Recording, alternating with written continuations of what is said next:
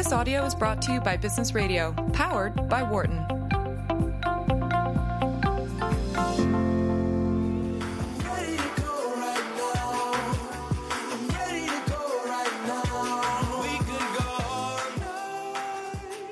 Welcome back. This is Dollars and Change on Business Radio, powered by the Wharton School, and we're on Sirius XM 132. I'm Cheryl Kuhlman. And I'm Nick Ashburn. And we're here to talk with you about all sorts of social impact angles. We do this every week at Thursday from 8 to 10 in the morning, and then we'll replay during other times so you can catch us then. We just finished a discussion about teaching matters, about education, and a model that sort of really works to help improve teaching at early grades. And now we're going to shift to sort of a big picture kind of approach. We're going to talk to Meg Voorhes, who's the Director of Research at USCIF. Every other year, USCIF puts out a report on U.S. sustainable, responsible, and impact investing trends. The 2018 report was just released, and so we're kind of hot off the press. We're going to talk to Meg, and she's going to fill us in about this. Meg, welcome to the show. Thank you, Cheryl. My pleasure. It's great to have you here. So why don't you first tell our listeners what USCIF is? Okay, we are the U.S. association that is advancing sustainable, responsible, and impact investing in the United States, and our goal is to rapidly shift investment assets toward a sustainable investment model. And we have a number of programs to do that. We offer online and live courses for financial advisors and others on the fundamentals of sustainable and impact investment. We have an annual conference for practitioners in the field and people who would like to learn more about the field. We work on policy issues. We engage with the SEC, members of Congress. We encourage policies that will produce more disclosure by corporations on environmental, social, and governance issues. And we have a very robust research program as well, of which this 2018 Trends Report is a part. Well, let's dive into that then. Tell us a little bit about the report, how you collect the information, and then what the report is saying about trends. Sure. So every 2 years, we basically try to take the temperature of sustainable, responsible, and impact investing in the United States. It's not just a survey. It's really, we try to do a census, basically, of all the institutional asset owners and asset management firms that are engaged in this field. And we are looking for assets where the managers are considering environmental, social, and governance criteria in portfolio selection and investment analysis, and or assets that are engaged in filing shareholder resolutions on environmental, social, and governance issues. And so we send out the survey to hundreds of asset management firms and institutional asset owners, such as public retirement systems, insurance companies, foundations, et cetera, educational institutions. And we get a pretty good response rate, but certainly there are any number of institutions that don't respond to the survey. So, we follow up with research on their filings to the SEC, their annual reports, 990s, their websites, and try to pull all this information together. So it's a major effort. And that's why you do it only every other year. Every other year. And in fact, a colleague who was working on this with me had a baby gave birth just a few days before the report was released. And I started thinking that the baby was probably conceived about the time we started work on this report. It's about a 9-month project, and I think we all feel once we send it off to the printer that it's a birth event. So it's a major deal welcoming this research baby into the world. That's someday when my child's born, I'll say the same thing. You're a research baby. All right, I think our own reports. We can think about that. Exactly.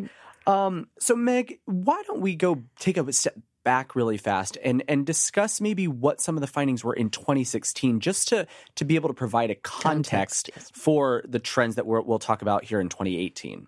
Okay.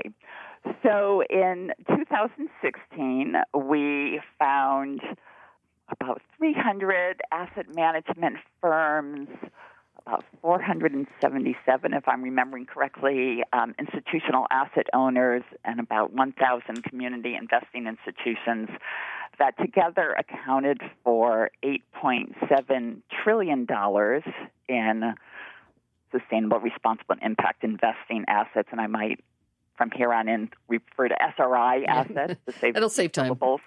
And they represented about 22%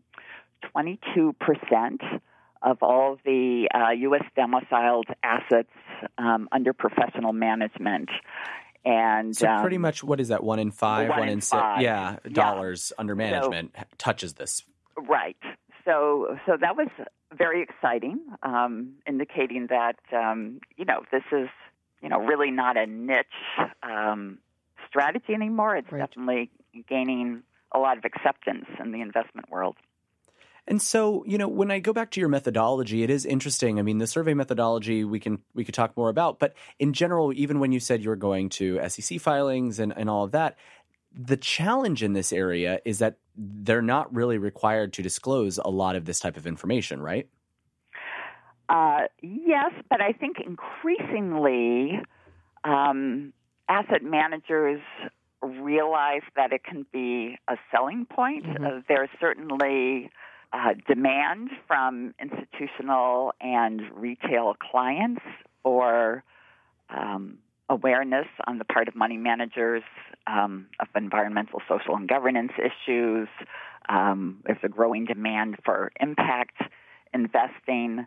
So, one of the things we do with our survey is we ask money managers that are engaged in these practices, why? What are your motivations? And we give them a number of options. And certainly always at the top of the list, they say client demand. But increasingly, we're also, money managers are saying we are doing this to maximize returns over time. We're doing this to minimize risk over time. We're doing this in order to fulfill our fiduciary duty. Mm-hmm. So, I think 141 money managers responded to that portion of the survey, and together they represented about $4.2 trillion. And I would say about managers representing about almost all of that total, about $4 trillion, talked about risk returns, fiduciary duty. So, what I'm hearing from this is money managers are saying this is just good business, beginning to be what you do as a good money manager, as a steward of other people's investments. Yeah. You look at ES&G criteria. Yeah, right. It's becoming internalized in a far more important way. Right. Yeah. You're listening to Dollars and Change on Business Radio, Sirius XM 132. Our phone number is 1-844-WHARTON, 844-942-7866, and our email is businessradio@SiriusXM.com. Let us know if you have a question or you have a comment. We're talking to Meg Voorhes, who's the Director of Research at USSIF. And so, Meg, I wanted to pick up on some of the comments you just talked about, but first I suppose we should talk about some of the new trends. Right. So, we talked about 2016. 2016, sort of the baseline, $8.7 trillion under professional management that was ESG related or SRI related. What would you say are some of the big key findings of this new report? Okay. Well, we've seen terrific growth over the last 2 years. So now the overall total of SRI assets in the U.S. is $12 trillion, up from that $8.7 trillion I mentioned earlier. So that's an increase of 38%. And so this is, outpacing the overall growth in the financial markets, so that basically SRI is gaining market share and now represents 26%, or about a little over $1 in $4 of the, $46.6 trillion of total U.S. assets under professional management. In 2016, it was about 1 in 5. So, so we've gone from 1 in 5 to 1 in 4. In only 2 years, just again, the timeline we're talking about here. Yeah. So I'm looking at some of the findings from the report and pulling out sort of the percent increase in assets affected since 2016 in sort of like these big buckets. So I'm looking at climate change and carbon. I'm looking at conflict risk, human rights, things like that. Can you walk us through some of those findings too?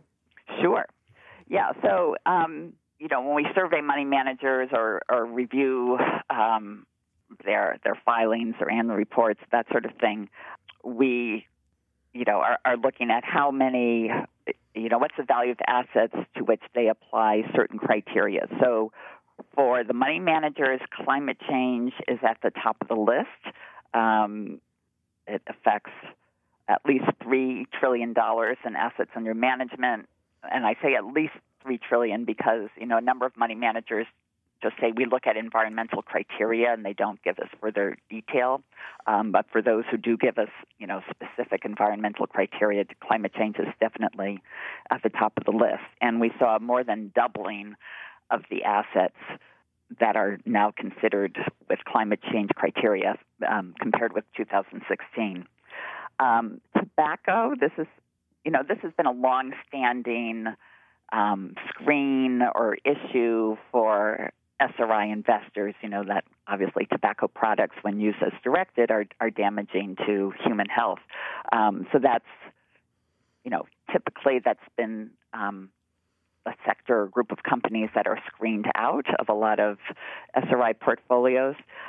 What we found going from 2016 to 2018 is that, tobacco restrictions now affect $2.9 trillion in assets, and that is a quintupling since 2016. I think this is...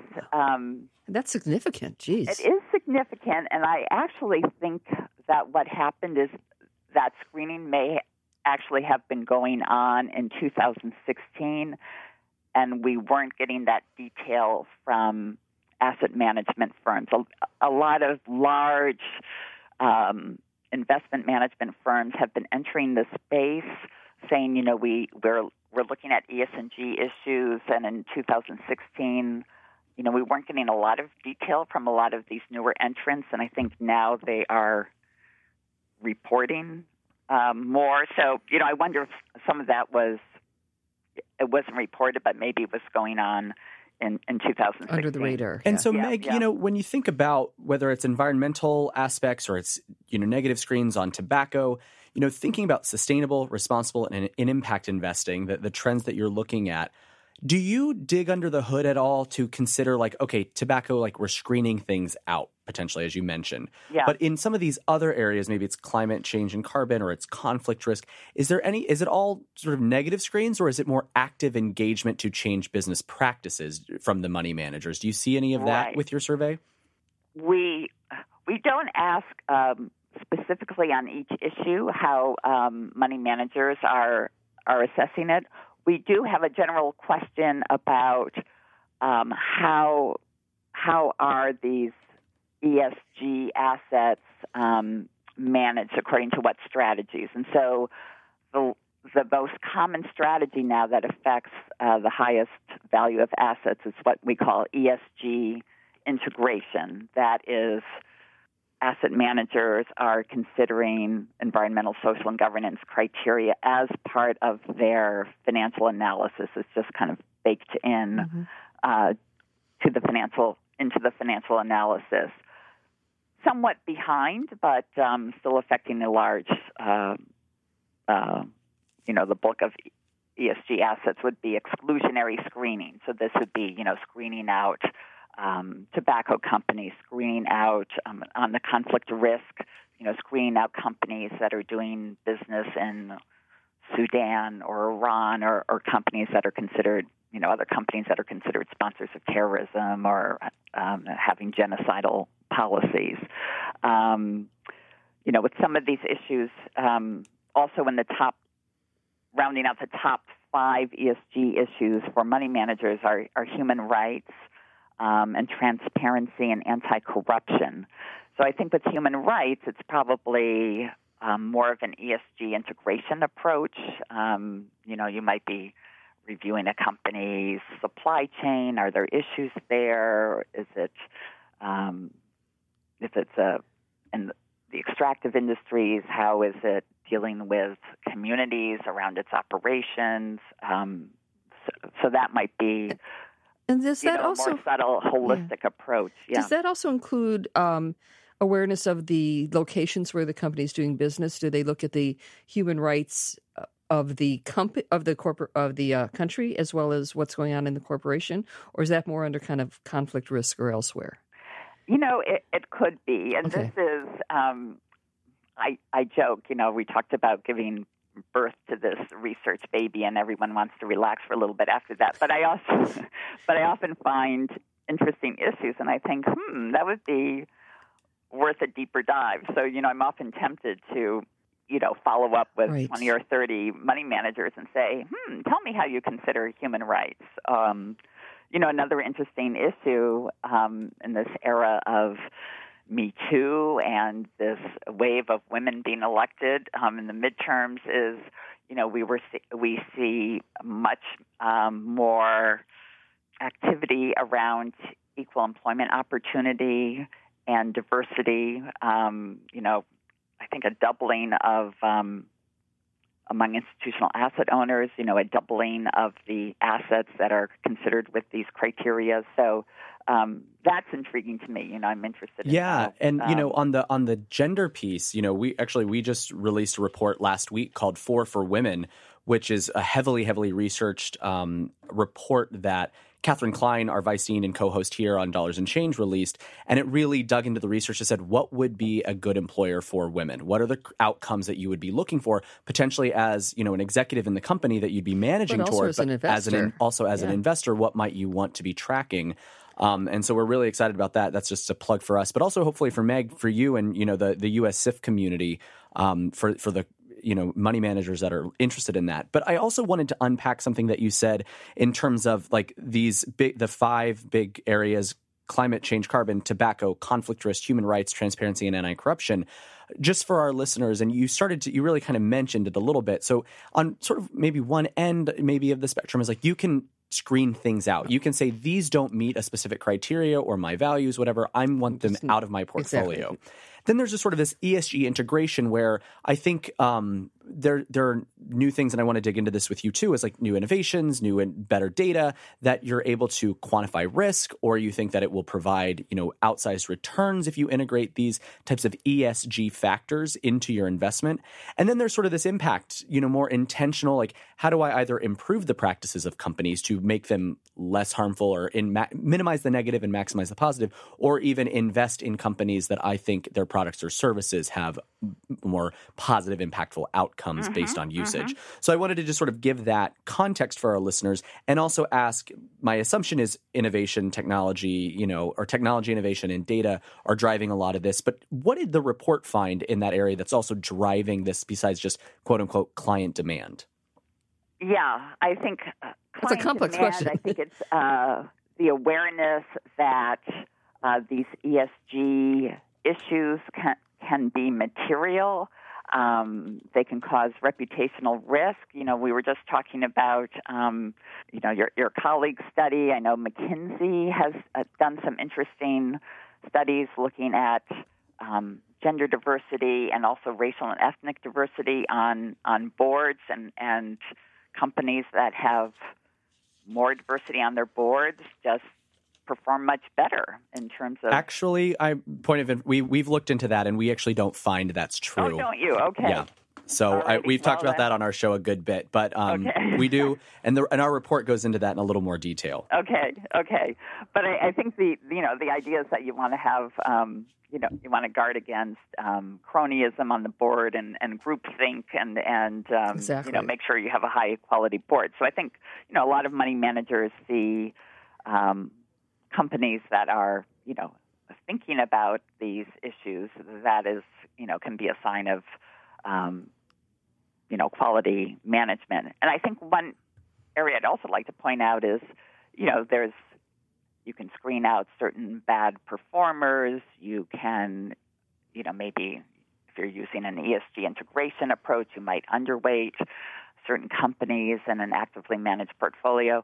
But there's also, shareholder advocacy and engagement, and that's also an important strategy. So we see, about 1.8 trillion in assets that are, of institutions and money managers that are filing shareholder resolutions at companies, trying to nudge them to, improve their disclosure, their practices on various issues. And then also behind the scenes, we don't include this in our overall tally of SRI assets, but we do ask money managers if they are, having dialogue with portfolio companies behind the scenes, even if they aren't filing shareholder resolutions. And we're definitely seeing an increase in that. Oh, that's super interesting. That is interesting. Yeah. And actually, we know some of our alumni are talking exactly that way about their investments, that they work behind the scenes. So we're going to have to close this segment. We've been talking to Meg Voorhes, about the Director of Research at USSIF. She's just finished this report, and in 2 years, she'll have another research report. We hope to see the increased growth and sophistication of the industry. Exactly. So we've been talking with Lynn Guastafaro and Sonny Calsley from Teaching Matters, Meg Voorhes, and when we come back, we'll talk to Miles Shaver about headquarters economy. This is Dollars and Change on Sirius XM 132, and we'll be back in a few. For more guest interviews, check out our Wharton Business Radio Highlights podcast on iTunes and Google Play.